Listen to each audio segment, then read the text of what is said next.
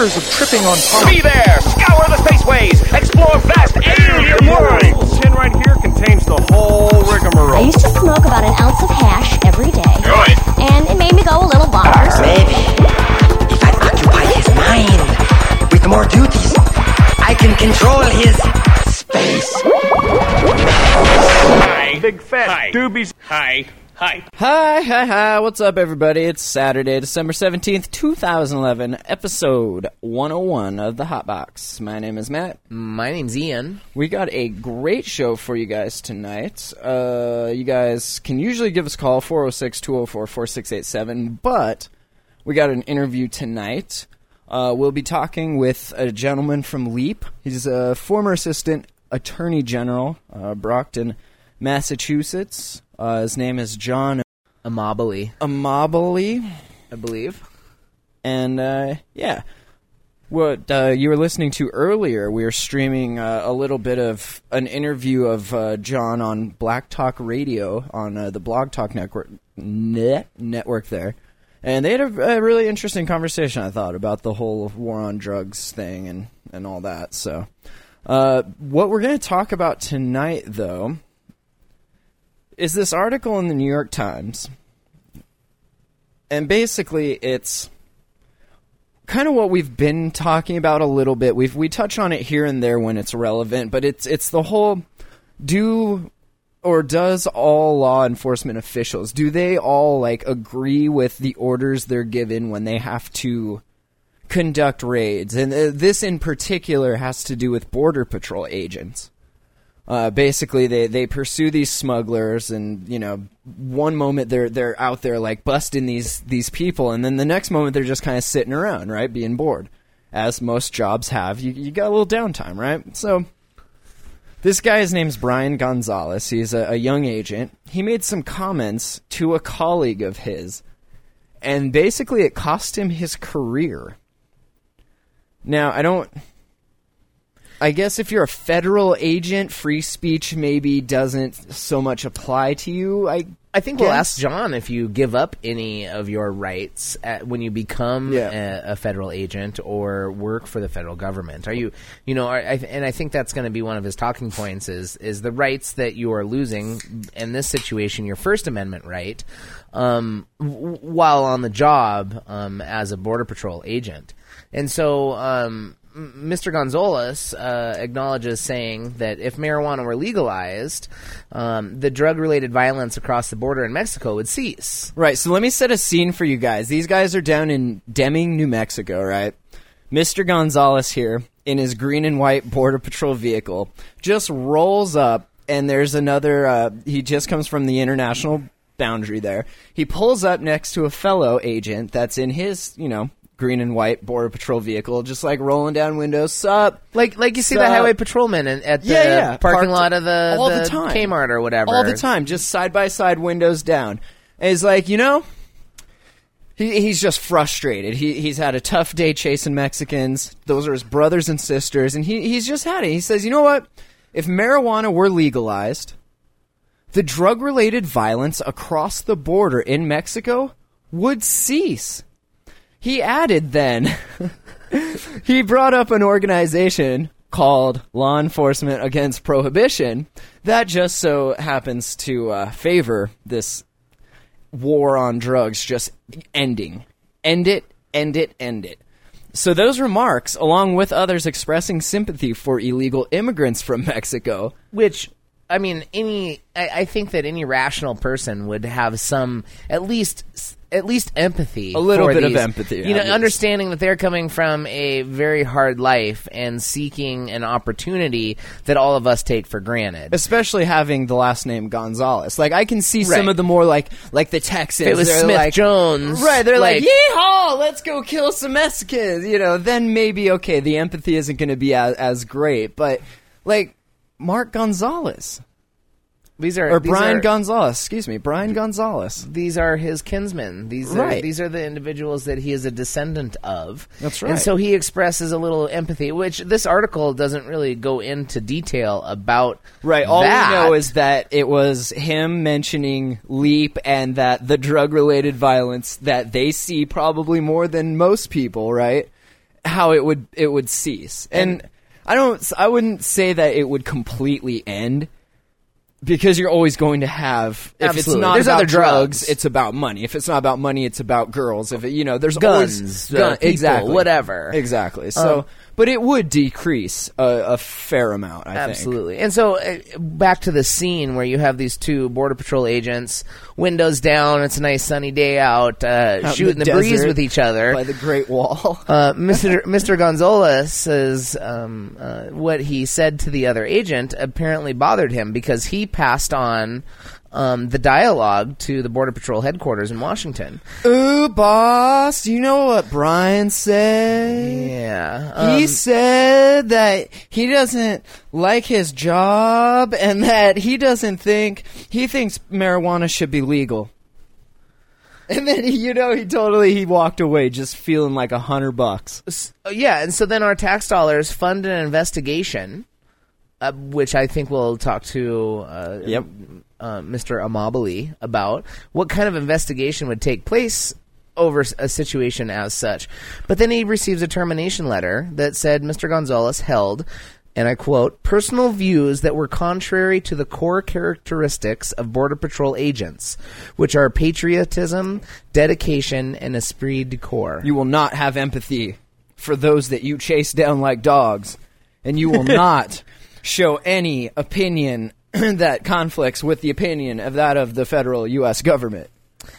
I did some searching today about the standards that Border Patrol agents are held to, and read a little bit about the law that governs the powers that Border Patrol agents have. Mm-hmm. And I couldn't find anything that said you don't have the right to think, or that you don't have the right to have free speech, or the right to talk about important topics, and also, such as drug prohibition or immigration laws. I mean, if you don't foster these discussions, how does anything ever get figured out or solved? But I also feel like when you're at work with people, like, kind of after the first few weeks who you can and who you cannot not really confide in, but just say certain things. You have your one face for your parents, and then you have your other face for at work, and your third face for when you're hanging out with your friends. Like, some people have that. Some others just have the one face. Yeah. I have one face. Most have two. I'm pretty true with just about everybody around me. Really? At work and at home. And it's maybe not like a fake, but like I have different attitudes when I'm like at work delivering water as I do like when I'm hanging out with my friends and stuff. Like, are you really that insecure about yourself? No, but with those people, I'm like, yes sir, no sir, that kind of thing. You don't but say like, that in your normal life? Not to my friends, no.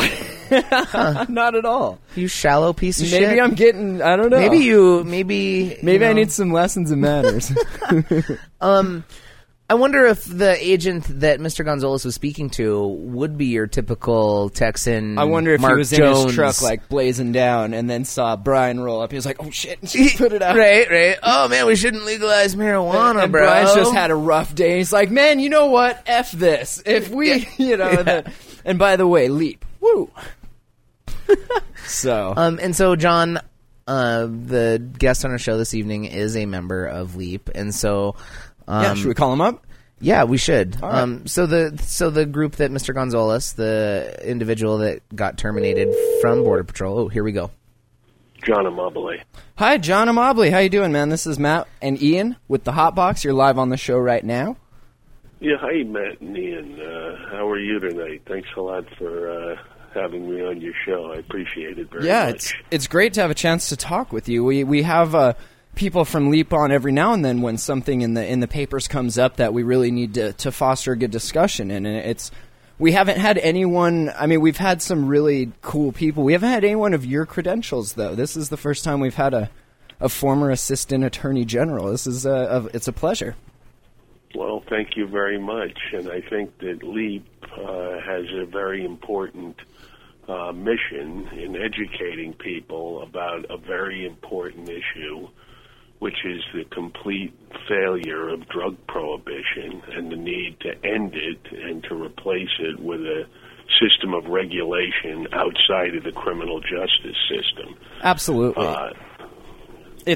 So It's like we had a few things we were talking about before we got you on, and mainly it was Brian Gonzalez, who was a Border Patrol member, and he mentioned to a colleague of his that, you know, the drug-related violence across the border in Mexico would cease if this was legalized, if marijuana was legalized. And then he also brought up LEAP, that favors ending the war on drugs, as we all know. And those remarks got him in quite a bit of trouble and cost him his job. I know. I'm familiar with the case, and I think it is absolutely outrageous that telling the truth gets you fired from a government job. And I know that in his termination letter, they said that his personal views were, and this is a quote, contrary to the core characteristics of Border Patrol agents, which are patriotism, dedication, and esprit de corps, and how you can characterize being truthful as violating those. And, of course, those aren't, in fact, the mission statement of the Border Patrol anyway. But this is a really outrageous retaliation for truth-telling.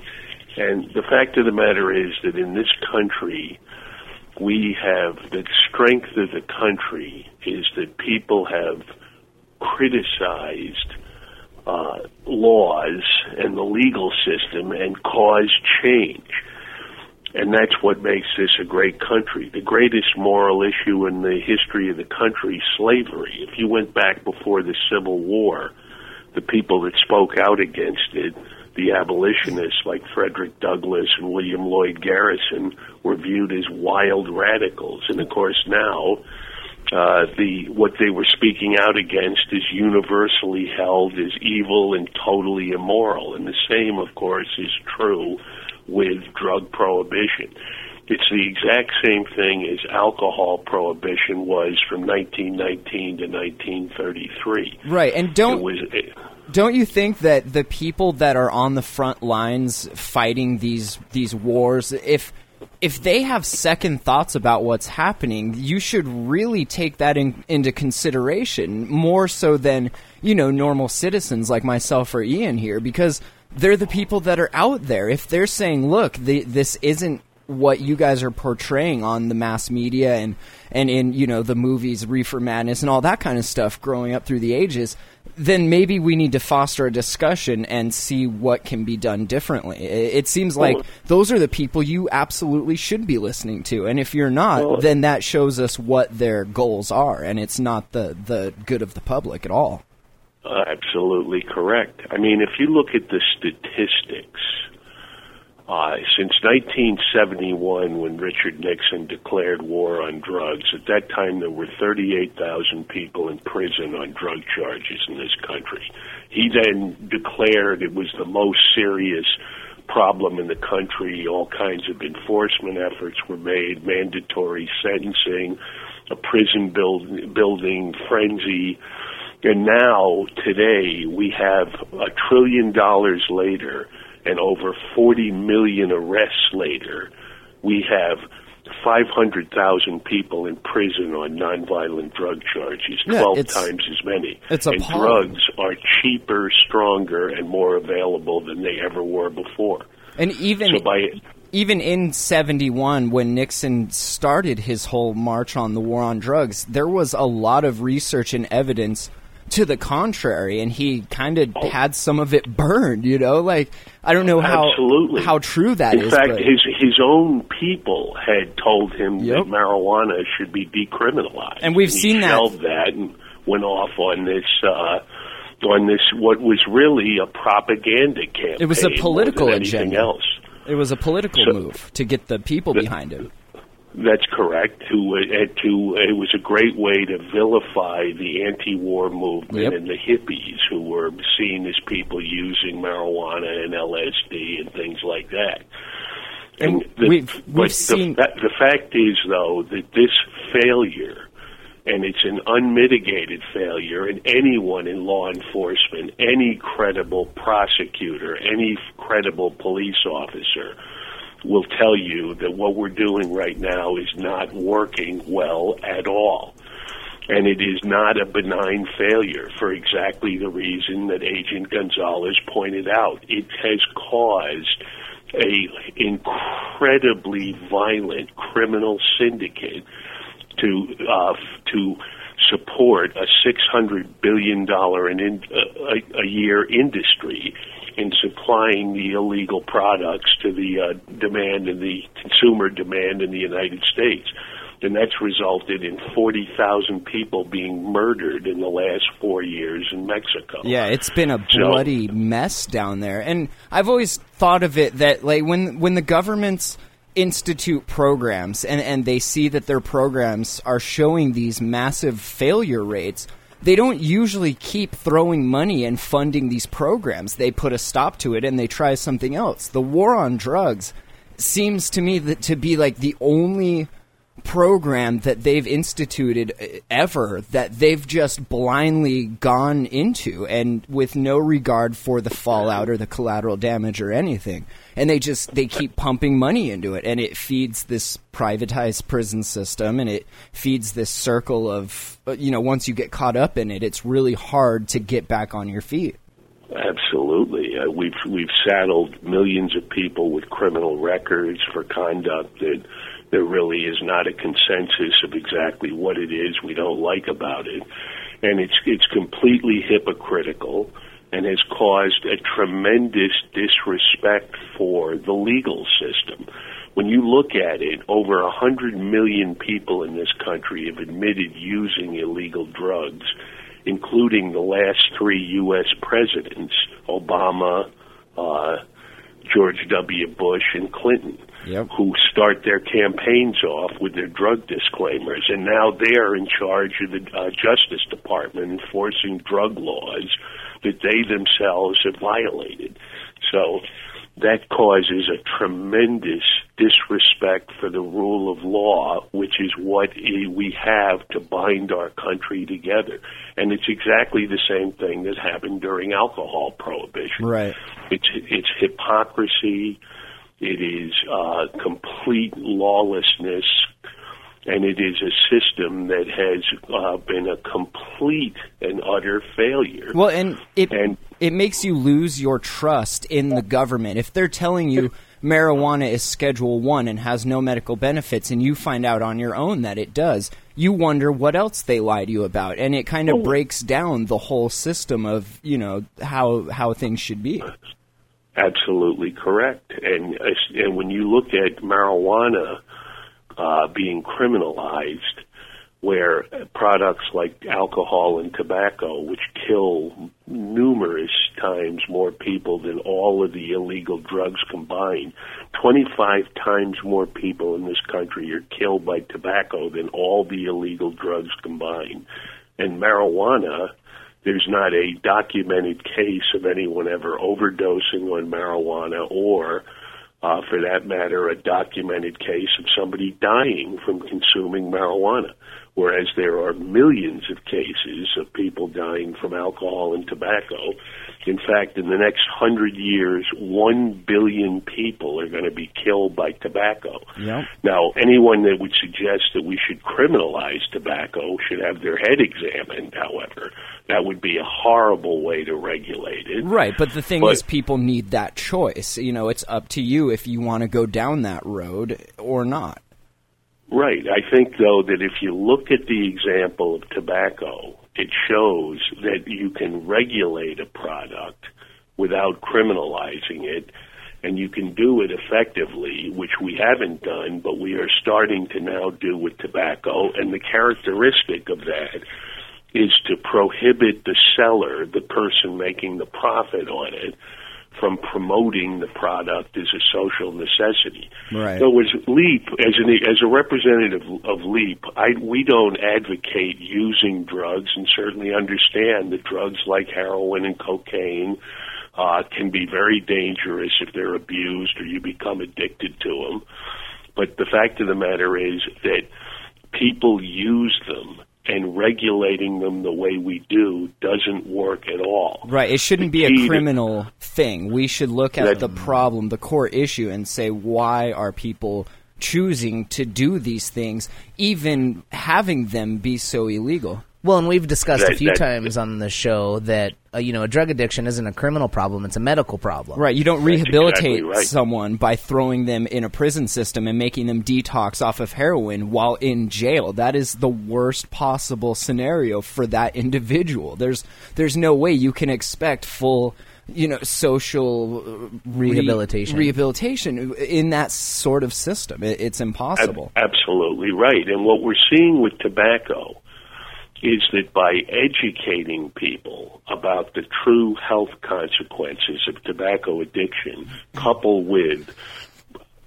eliminating a lot of the promotion by the industry, right, we've seen a very steep decline in tobacco addiction and a sea change in people's attitudes about tobacco. It's more socially... And that's regulating it not criminally, but as a health issue. And the same would be true with all of the illegal drugs if they were regulated in a similar way. Namely, if adults wanted to purchase these products, they could have access to them, but there would be no promotion, no branding, no advertising. Well, and the big problem we hear all the time is that it's the kids. The kids are getting hold of it. And I always think that they've been regulating or trying to regulate alcohol and tobacco for so long. Kids still get a hold of it. They find ways. But you don't turn this into criminal. What you do is find the business that sells it. You do sting operations to try to get them to sell to someone under 21. Stuff like that. You don't treat it like you're an evil second-class citizen and now you're going to go to jail. That doesn't fix anything at all. No, it absolutely doesn't. And again, getting back to tobacco, even with adolescents, the campaign to educate people has had an effect, and there is a decline in teen smoking, which is dramatic and which is very important. The tobacco industry used to systematically target that age group to get them addicted to their product. Right. So the point of the matter is that although the one major fear that people have, your average citizen, about legalizing things like marijuana and other drugs, is that it'll cause a huge increase in drug use. And the fact of the matter is that's not necessarily correct at all. If it was properly regulated, it would actually make it much easier to control it and to deal with the problem of substance abuse by treatment and education. And we've seen this in countries that have tried it. I know Portugal, for one. I think Switzerland or Sweden have done different things. And they see pretty much the complete opposite of what the fears here in America would be if that type of situation were to become reality. And all we have to do is look at them and look, their crime rates went down, their use went down, their overdoses went down. Why are we still treating it this way? Right. I mean, in Switzerland, where they give out free heroin to heroin addicts, the overdose was eliminated, not just reduced. And instances of transmission of AIDS and hepatitis and things like that were dramatically reduced. And like you say, the crime associated with it was dramatically reduced. You remove that desperateness of it. You remove that whole, I have to go steal from you now to get my next fix so I can get on with my life and not, be going through withdrawals or whatever. You remove that necessity. It's treated more like a methadone clinic where you go get your dose for the day of work, and then you go to work and you're productive and you can function because you're not held captive or held hostage to the drug itself. Absolutely and correct. It's a much more effective way to regulate it. The way we're doing it now, the junkie on the street doesn't know what he's getting. He gets a hot load and he overdoses and kills himself. Yep. And there's a tremendous problem with that in this country. But the other aspect of it, you look at something like heroin, you look at opium poppy production, and again, this is all a complete hypocrisy. We're in Afghanistan with military forces where they grow most of the opium poppies used to make heroin. And we, of course, our military leaders understand that we can't be trying to eradicate poppy production, or the people who we're trying to win over would hate us. Well, and what about there's actually been an increase in poppy production in Afghanistan since we've had military forces over there. I bet. But what about the pharmaceutical companies too? They get a fairly decent amount of their own opiate product to synthesize and turn into the pain pills that they then push out onto the good people of America. Like, a lot of that comes from there as well, and that's a huge industry. It's massive. You can't fight against that. It's absolutely correct. Yeah, so drug prohibition from every aspect has been a complete catastrophe, and it does not work. And like you said earlier in the program, it's one of these policies where we keep, even though we acknowledge that it's a complete failure, we continue to do the same thing over and over again. And that's sort of like one of the definitions of insanity, for primacy sake. I was thinking about something you had just said earlier about how the use of marijuana, and we were talking about how the use of legalization of marijuana would limit the violence on borders. There is also an article that was released from Physicians for Public Safety talking about how medical marijuana in the states that have it have reduced their highway deaths. So there has been less injury-producing traffic accidents on the highway. So we're seeing like information like this come from several different angles about, the use of cannabis or the decriminalization of cannabis, how it could have a positive effect on more than one front, not just criminally, multiple, but also on this article's notation, calling for less vehicle accidents on the road. And saying that marijuana has been kind of called a substitute drug for alcohol, and there isn't really any empirical data showing that cannabis is related to injury-producing traffic accidents. So we have this system that tells not us only demonizes marijuana and other drugs, but tries to sweep under the rug some of the empirical data that has been found through studies showing the opposite. And they used to get away with that, but now we have the internet, and transparency has become such a major part of this whole movement. I feel like if we didn't have a way to communicate like that in real time, they would still be getting away with it to the extent that they were, back in the 60s and 70s and 80s. Do you think, and also, John, we've talked about this on another show, but we mostly focus on cannabis or marijuana, but legalizing other drugs or decriminalizing other drugs, like you were saying, without any advertisement or without any, making these drugs kind of mystical. They're not pushing it. Don't push it on. Right. Yeah. I've asked people before, if heroin was legalized, would you go out and buy some, or would you not? Because there's a fear that if you were to make these drugs easier or legally or obtainable legally, all of a sudden it's a free for all. Yeah, it would be this huge epidemic, and there would be a bunch of new people using these drugs, and it would destroy our society. And I disagree with that, because if heroin was legalized, I personally wouldn't use it, even if it was readily available. No, I mean, they've done polling, and it's something like 98% of respondents have said that they would not use heroin if it was legal. So that's a complete myth.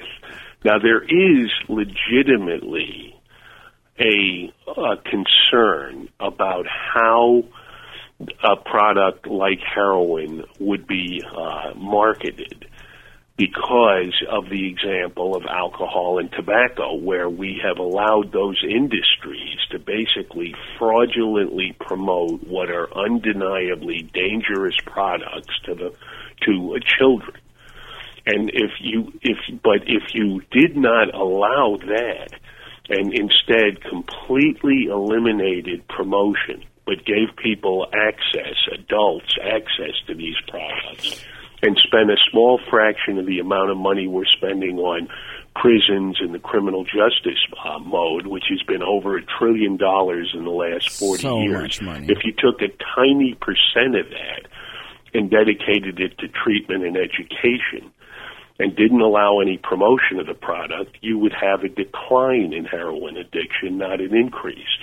Now, you know, your emphasis on marijuana, my organization believes that all of these drugs should be taken out of the criminal arena and regulated as a public health issue. But when you look at marijuana, which is far and away the largest consumed product here in this country, there is no rational way you can distinguish it between the legal products of alcohol and tobacco in terms of its dangerousness. There's no justification for treating it differently at all. And that is a major reason why the whole system is not only unworkable, but also destructive. Because when you have that kind of a hypocritical approach to criminal regulation, which is supposed to be founded on a consensus building by people that this conduct is abhorrent, then the whole system falls apart. And that's exactly what's happening with marijuana. Bill Clinton smoked marijuana. George W. Bush, Barack Obama. And they're now on the they then get on the high horse and say that they want to criminalize people who were just unlucky and didn't get caught doing the exact same thing they did. Here in Massachusetts, the voters passed a marijuana decriminalization referendum ballot question. So now in this state, if you possess less than an ounce of marijuana, it's not a criminal offense. And when that initiative was on the ballot, the county prosecutors were the vanguard of opposition to that initiative, which ended up passing by 65%, which is a landslide.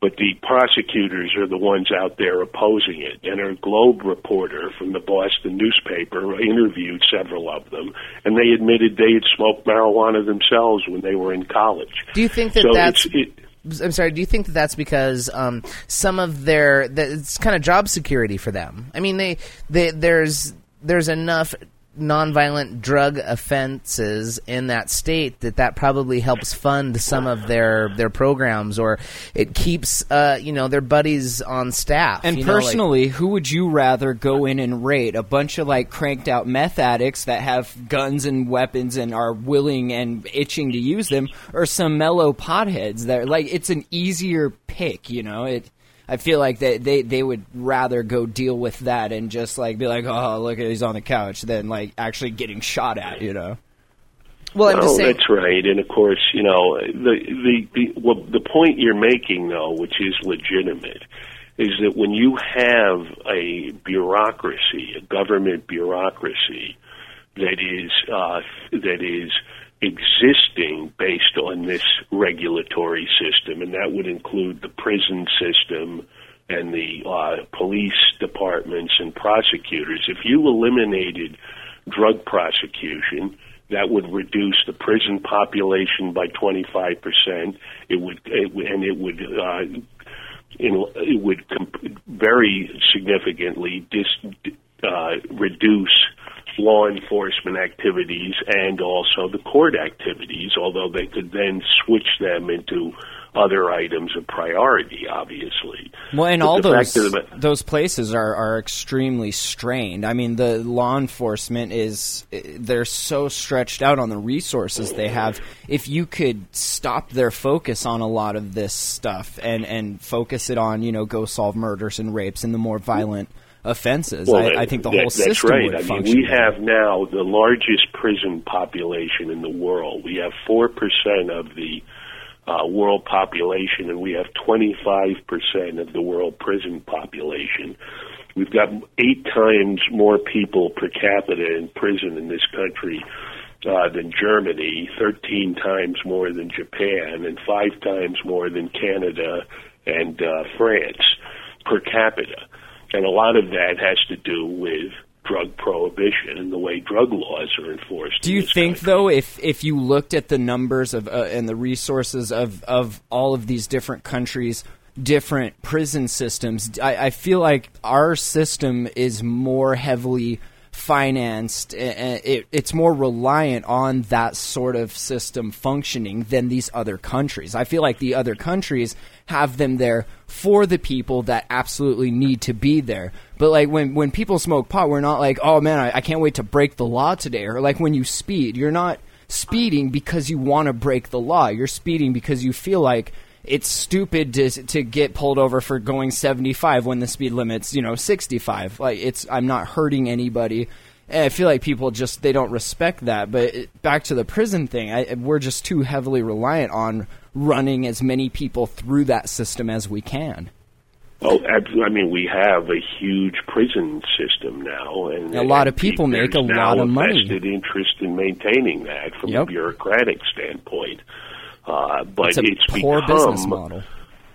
It's become so bloated that in California recently, the Supreme Court, ordered them to release a percentage of the prison population. They have 140,000 people in the state prison in California now. And they ordered them to release 35,000 prisoners. Wow. So going back to this whole article, do you feel like what type of investigation would go on for this type of, I don't know what you would call it, an infraction? Is it against the rules having your own thoughts and opinions on this thing? And is this something that the Border Patrol handbook says you're going to be found guilty of thinking this way or that way, and now you're terminated from your position? It's frankly outrageous to think that that's so. Now, certainly you could say that somebody in a position like that couldn't represent that they were speaking for their agency when they expressed their opinions. But this man was not doing that. Right. He was simply talking to a coworker about the fact that, this Mexican drug cartel violence, since 60% of their revenue comes from marijuana, if marijuana was legalized, it would dramatically cut into this activity. Oh, absolutely. And he's absolutely right. Yep. And so go ahead. Yeah, the fact of the matter is that what that person did was protected speech under the First Amendment. It should have been, absolutely. Right, and instead of firing a guy, we ought to be we should be encouraging people to think through how we can approach these problems. And somebody like that, who actually has hands-on experience, as you said earlier, probably has some insights that go beyond what the regular person in the public has about some of these issues. Exactly. So after an investigation, a termination letter, like we mentioned, arrived, and it said that he held these views that were contrary to the core characteristics. And you mentioned that those aren't even what their characteristics are or anything. How can they? I don't see how they can function and be in the public with one view and then hold their people internally to a different view. And it would be different if Brian Gonzalez was in front of the news saying that we, the Border Patrol, think that this is stupid and that, pot should be legalized and go leap. But like you say, he was just talking to a coworker, and I feel like almost the coworker is the one that went and ratted on him for some reason, like they're going to get a little higher up the ladder by getting rid of this guy or something like that. And that seemed kind of weird as well. No, it's completely backwards. In other words, people like that should be encouraged to critically analyze what they're doing and whether or not it's making sense, and to have their views known up the ladder. And as you're saying, it's not like this man came out and tried to misrepresent that he was speaking for the organization. He was simply having a conversation with a coworker. I mean, one of the things that you find in the war on drugs, drug prohibition, just like again with alcohol prohibition, what it has caused is incredible corruption. So that if you look at you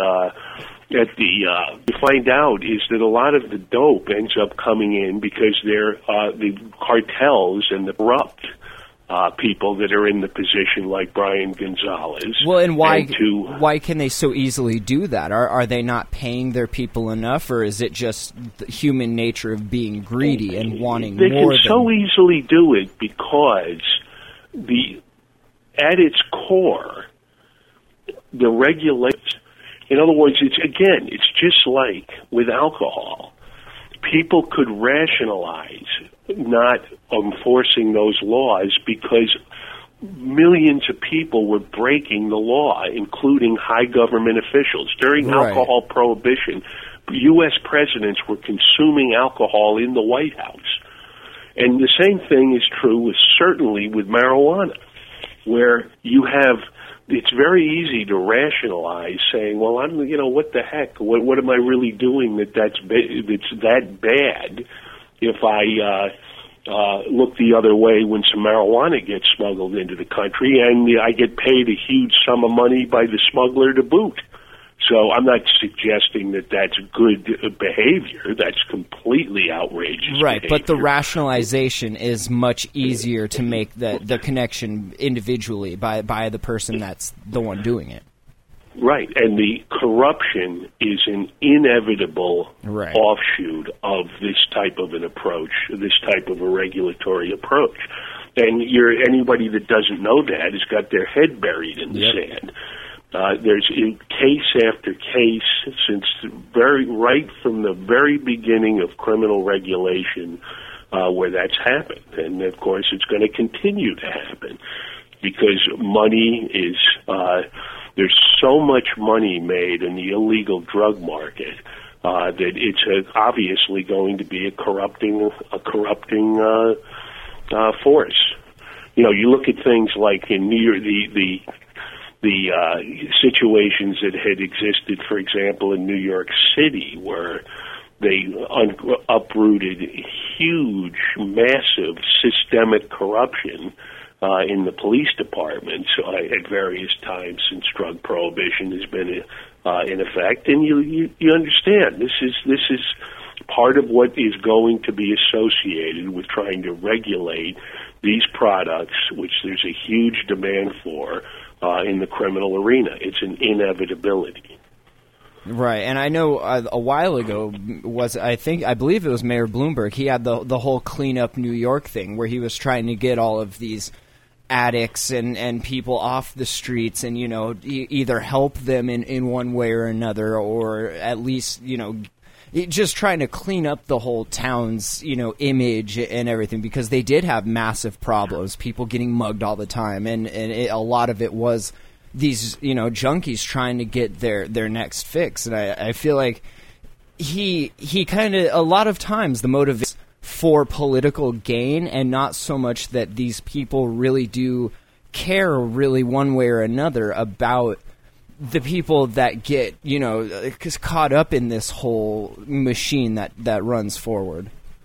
Well, no, that's true. I mean, the whole approach is completely flawed. Most people that use drugs are not drug addicts, but drug addiction is certainly a major problem that needs to be addressed, but it's a health issue. And it is not ever, and never has been, never will be, well regulated within the criminal justice system. I mean, it's like you said in terms of addiction and withdrawal. I was reading an article in the newspaper about a case in Texas where a football player was Jolly? Jolly. Was it? Yep. Yeah, while he's on probation for codeine, he gets caught with some codeine pills, and he obviously had some kind of an addiction problem. And he's in court begging to be able to go into rehab, and instead they send him to the state prison for 6 years. Which rationally and logically, rehab rehabilitation, detox, and then a good program, that would do that kid so much better than getting tossed in jail. Like that's his life over. That's it. Right. His life is over after that. You're not going to get a job on any professional team after that. I don't know.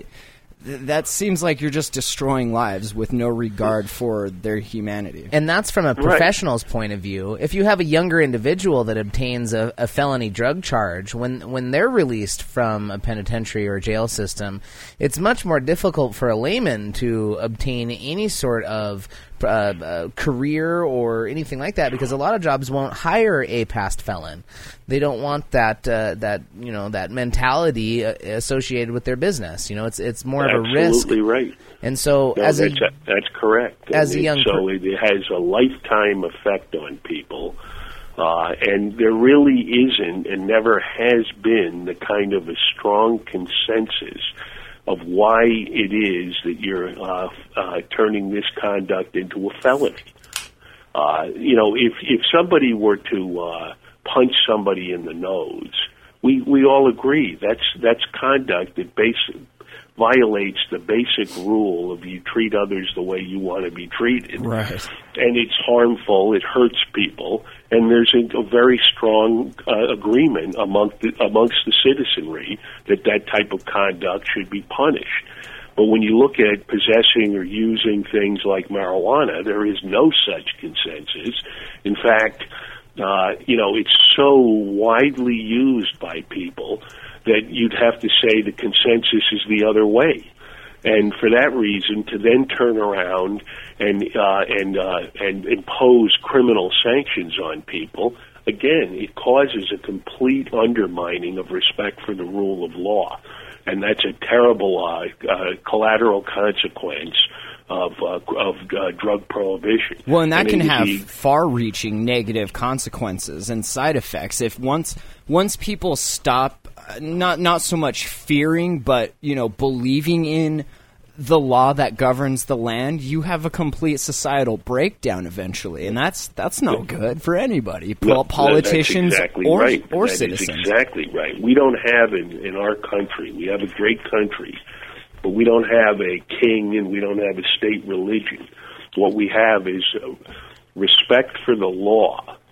Although part of the law is you're able to criticize the law and change the law. Well, and that fosters representative discussion. Process. If you don't discuss things, how does anything ever change? It does. It just stays the same, and we keep running uphill, getting nowhere. That's exactly right. And there's example after example of where the conventional wisdom today is the utterly reputed ideology of tomorrow. And things like Jim Crow laws would be a perfect example of that.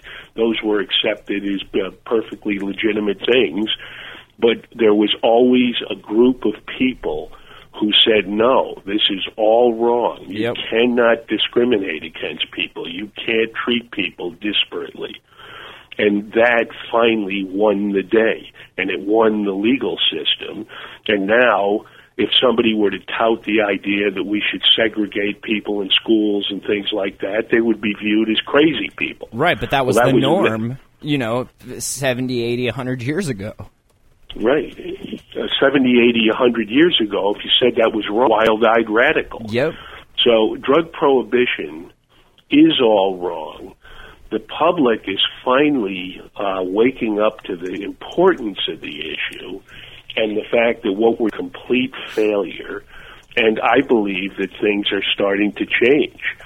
And, the issue of marijuana is one of them. But, personally, my organization certainly agrees that there's a medical use for marijuana and that medical marijuana should be absolutely allowed. Which is available to people. But I will tell you that I think that the better solution is to legalize marijuana completely, but to not allow any type of advertising. I was recently in Colorado, and I drove by a dispensary, and there's a big sign out front advertising the products and the prices, and I don't think that's right. Right, and I think that's counterproductive to the idea of legalizing drugs, because I think the sellers have to understand that part of the responsibility is that it has to be done discreetly and in a way that is clearly seen as not trying to promote drug use. Right. I think the medical marijuana industry has, on some level, gone overboard and has allowed for people to criticize them as not really limiting what they're doing to medical use, but to other use. Well, sure, and on the show we've made we make the separation between use and abuse, and there's definitely legitimate uses for it, and there are, I'm sure, people all over the place abusing it, but you can't say that that's the fault of the marijuana. People abuse all sorts of stuff. If you drink enough water, you'll drown. I mean, it's not the water's fault. That's just silly. You have to look at why is the person doing this in the first place. There's obviously something there that we can all learn and benefit from. But if you're just going to throw them in jail, that doesn't help anybody except the guy that owns the jail. Absolutely. I think with marijuana, the solution is legalizing it and regulating it in a way that you don't promote it, but adults can go and get legal access to the products, whether they're using it for medicinal purposes or whatever other purpose. And again, I'm not saying that to encourage anyone to use drugs or to get addicted to drugs, but the fact is, the reality is, people do use the drugs. People apparently like them, and they are wildly available now. It's hard to figure how you could make them less available than they are right now, but by taking them out of the criminal arena and regulating them as a public health issue, you would completely eliminate the black market. It would end all of this violence that you're seeing now in Mexico, right. And it would be a much more effective way to regulate the products. And then they could focus their time and resources and manpower on real, actual problems. And that's correct. But before we let you go here and wrap up the show, we have a kind of an ongoing debate, discussion of sorts amongst us, myself and Ian, and some of our listeners. And it's basically the decriminalization versus full legalization argument. And we know where LEAP stands. We were curious where you personally, in the different jobs that you've held and different sides of the fences that you've seen, what do you think about that? Is decriminalization better or legalization? How do you feel about that? Well, all right. I agree with the position that LEAP takes. Personally, I think it's correct, and that is that legalization is necessary, and the reason is that the collateral consequence of criminalization, namely the black market, is not going to be eliminated if you simply decriminalize possession of the product. You're still going to have this massive black market that will be supplying the products. And the only way to eliminate that black market, just as in the case with alcohol prohibition, is to legalize the products and allow them to be, in a regulated way, made legally available to a consumer, an adult consumer. So I'm absolutely in favor not just of decriminalization, but of full legalization of these products so that you eliminate the black market. That's one of the most important things that I think needs to be done, and that certainly dovetails exactly with what the position of law enforcement against prohibition is. We want to end this drug violence, and the only way to do that is to make the products legally available in a regulated way. Okay, so the black market is a business of buying or selling goods or currency in violation of restrictions such as price controls, rationing, or the law. And so if it was decriminalized, like the term black market, the dictionary definition may not apply. It would just be a market at that point. Well, correct. And so I guess is where I'm going with this. In other words, like in Massachusetts, marijuana possession is decriminalized, but you can't legally purchase marijuana, so all of the commerce in marijuana is still a criminal. So there's no benefit to the city or the people from those purchases, no taxes, nothing like that then?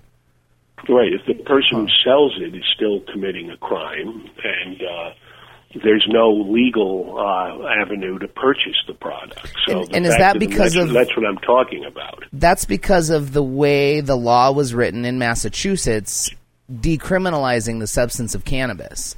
It was like the tax stamp. If it was right? decriminalized to sell it or to do... You see what I'm saying? And I understand about the taxes. I guess I'm not a savant about that particular subject. I guess is where I was going. Well, I mean, now we're getting into semantics. Right, because right. if you can legally sell it and purchase it and possess it, then it's legalized. That's legal, right? Right. And if on the other hand you can possess it without being subject to criminal prosecution, but by selling it, you're still subject to it. That's a form of limited decriminalization, and that's similar, by the way, to what they have in Portugal with all drugs. The possessor is not subject to criminal prosecution, but the seller still is. And that is certainly, let me just say this, it's a hell of a lot better than what we have right now, but of prosecuting people for simply possessing or using these things is totally counterproductive. But the decriminalization of possession does not eliminate the black market that is making all of these huge sums of money selling and meeting the consumer demand for the products. So how does that work? If I have intent to go sell marijuana, I'm legal or I'm not legal, but I'm not a criminal having it. But the second I go to make that transaction, that's when it becomes... So it's actually the involvement in other words, in Massachusetts, of money. If you had an ounce of marijuana for your own use, that's not... You can only be given a ticket for So that. it's intent of use, then? Right, but if you turned around and sold a quarter ounce of that to an undercover police officer, you could be arrested for distributing drugs. So if it's in like different baggies and weighed out in different stuff like that, they kind of they take that into consideration. What you're actually doing with it. So, I see. But the point is that in my view and in the view of the organization that I think is performing a very important mission, absolutely, legalization is really the only way to solve the problem of eliminating the black market. And again, the alcohol prohibition example is right on point. As soon as prohibition was repealed, Al Capone and all of the rackets that were making billions off of illegal alcohol were put out of business immediately. And that's the exact same thing that would happen if you legalized what are now these criminal drug products. What do you think? What do you think the perception of medical marijuana would be if we were to legalize it recreationally? Do you think that would discredit the movement that has been put forth about medical cannabis, or would it look that would become irrelevant in the sense that you wouldn't need to have limited legalization? You'd have it available to anybody that wanted it. Again, let's look at the example of alcohol. People used to use that for medicinal purposes, and when alcohol prohibition was enacted, there was an exception for prescription alcohol, and all of a sudden everybody was sick. And the amount of alcohol being sold at pharmacies increased by 100-fold. So, there wouldn't be a need for medical marijuana if marijuana was a legal product. And just because it's certain people still aren't going to use it to treat legitimate medical ailments. You just don't Absolutely have to correct. go through the hoops. They wouldn't have it. There'd be no restriction. They'd Right. have nobody hassling them. They wouldn't have to meet any criteria. And they wouldn't even need a doctor's prescription. It would be like aspirin. If you're thinking it's going to help you with a headache, you go ahead and take some. And Because the we're same thing all- would apply. We're all adults here, and we know our That's bodies better than anyone, hopefully. And That's and right. That's right. It should be up to us, and as I long mean, as some what we're people doing... use alcohol to remove stress from the workday. I Right. mean, is that an illegitimate thing? I don't think it is. And some people They use don't it need to... a doctor's prescription to do it. Right, and some people so- use it to rationalize poor decisions. I mean, it's all up to the individual. It's neither the alcohol's fault nor the bartender's fault. You know, in the end, That's it's correct. It's up to the You know- individual, and that's our great country.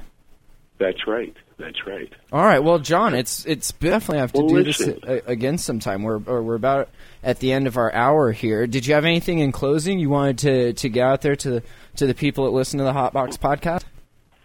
Well, the only thing I would say is, in closing, is this. It's an important issue, and people should do something about it. Talk to people. Talk to their legislators. And as Frederick Douglass said, agitate. Don't just sit back. Become active. This is not an insignificant issue. It's very, very important. It's not on the radar screen, but it should be. And people are way ahead of the politicians on this issue, and we need to stay there and move the political process in the right direction by talking, educating, and agitating, and letting people know that this is really important and we need to do something to change this completely failed policy. Absolutely.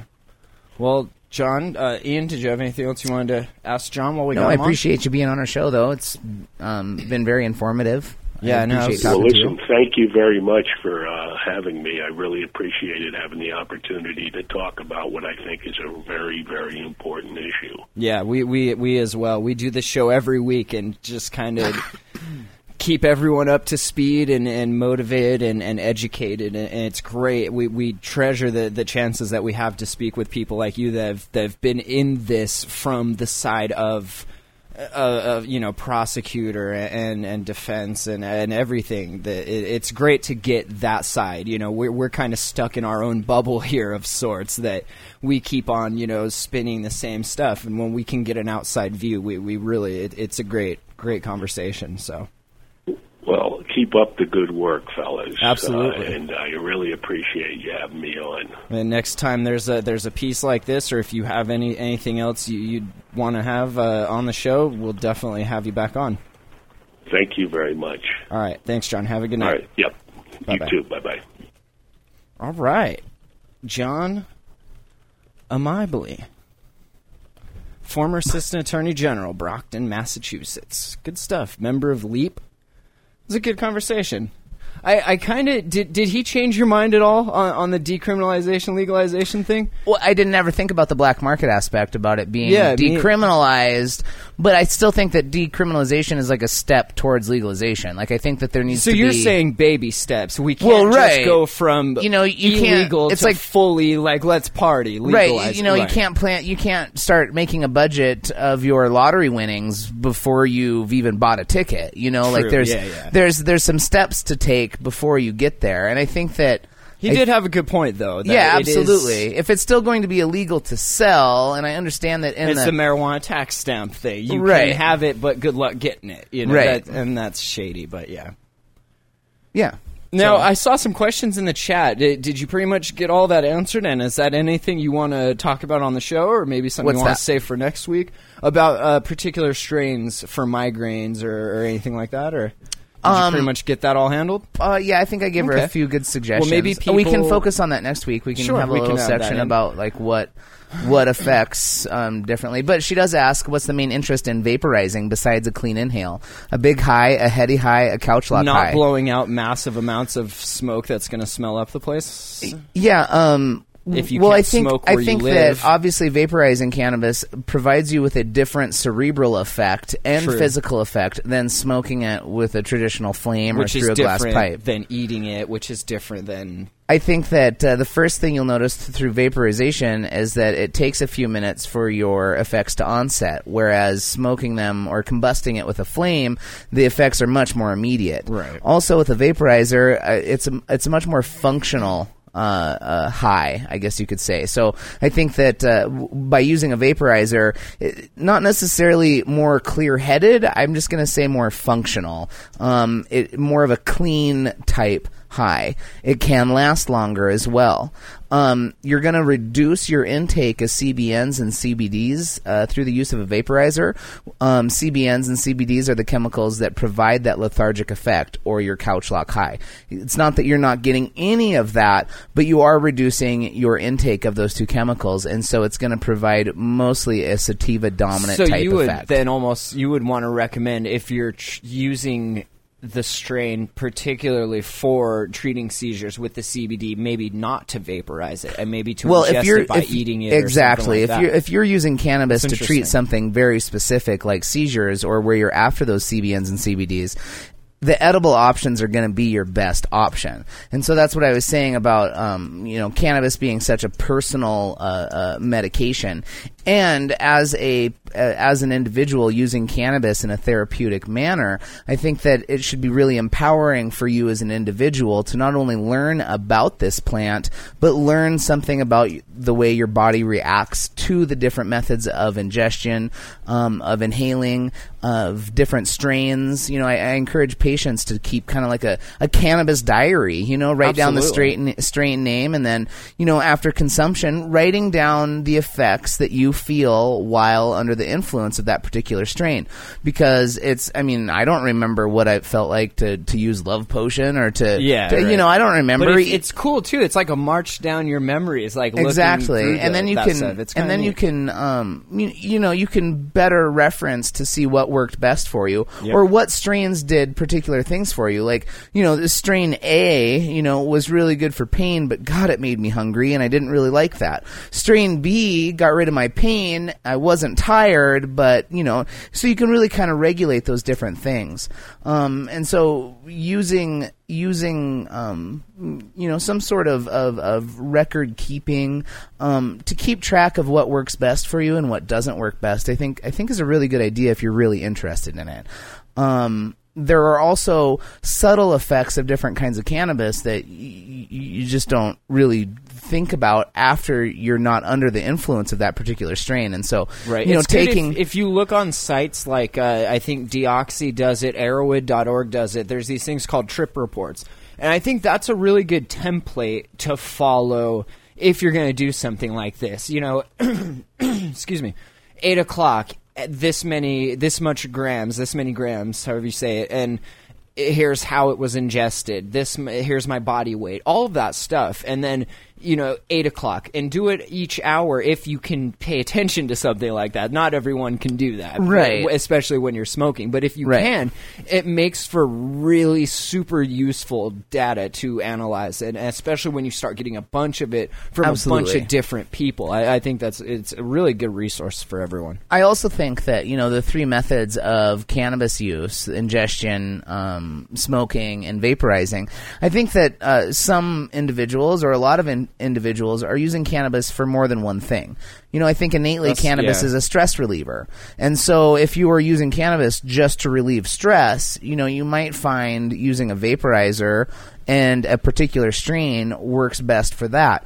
But then if you're having a painful day, or if you're having trouble, with an appetite, or if you're having trouble with your appetite, maybe smoking and a different strain works better for you as an individual. Yep. Or if, like with the migraines thing, you'll probably find that a glycerin tincture is going to be not only very functional, but it's going to handle your migraine better than smoking or vaporizing well. Not to mention, how terrible is it to have a migraine and have to cough? Oh yeah, that's the worst. Or like, when how is that supposed to help? If you catch a cold, like I always quit smoking cigarettes the random times I get sick like that. And it's, yeah, but I always want to smoke pot because I know it'll make me feel so much better. But it's that initial, just got to tough it out, you know? And it's not everyone can do that. It's good to have different ways of ingestion at your beck and call.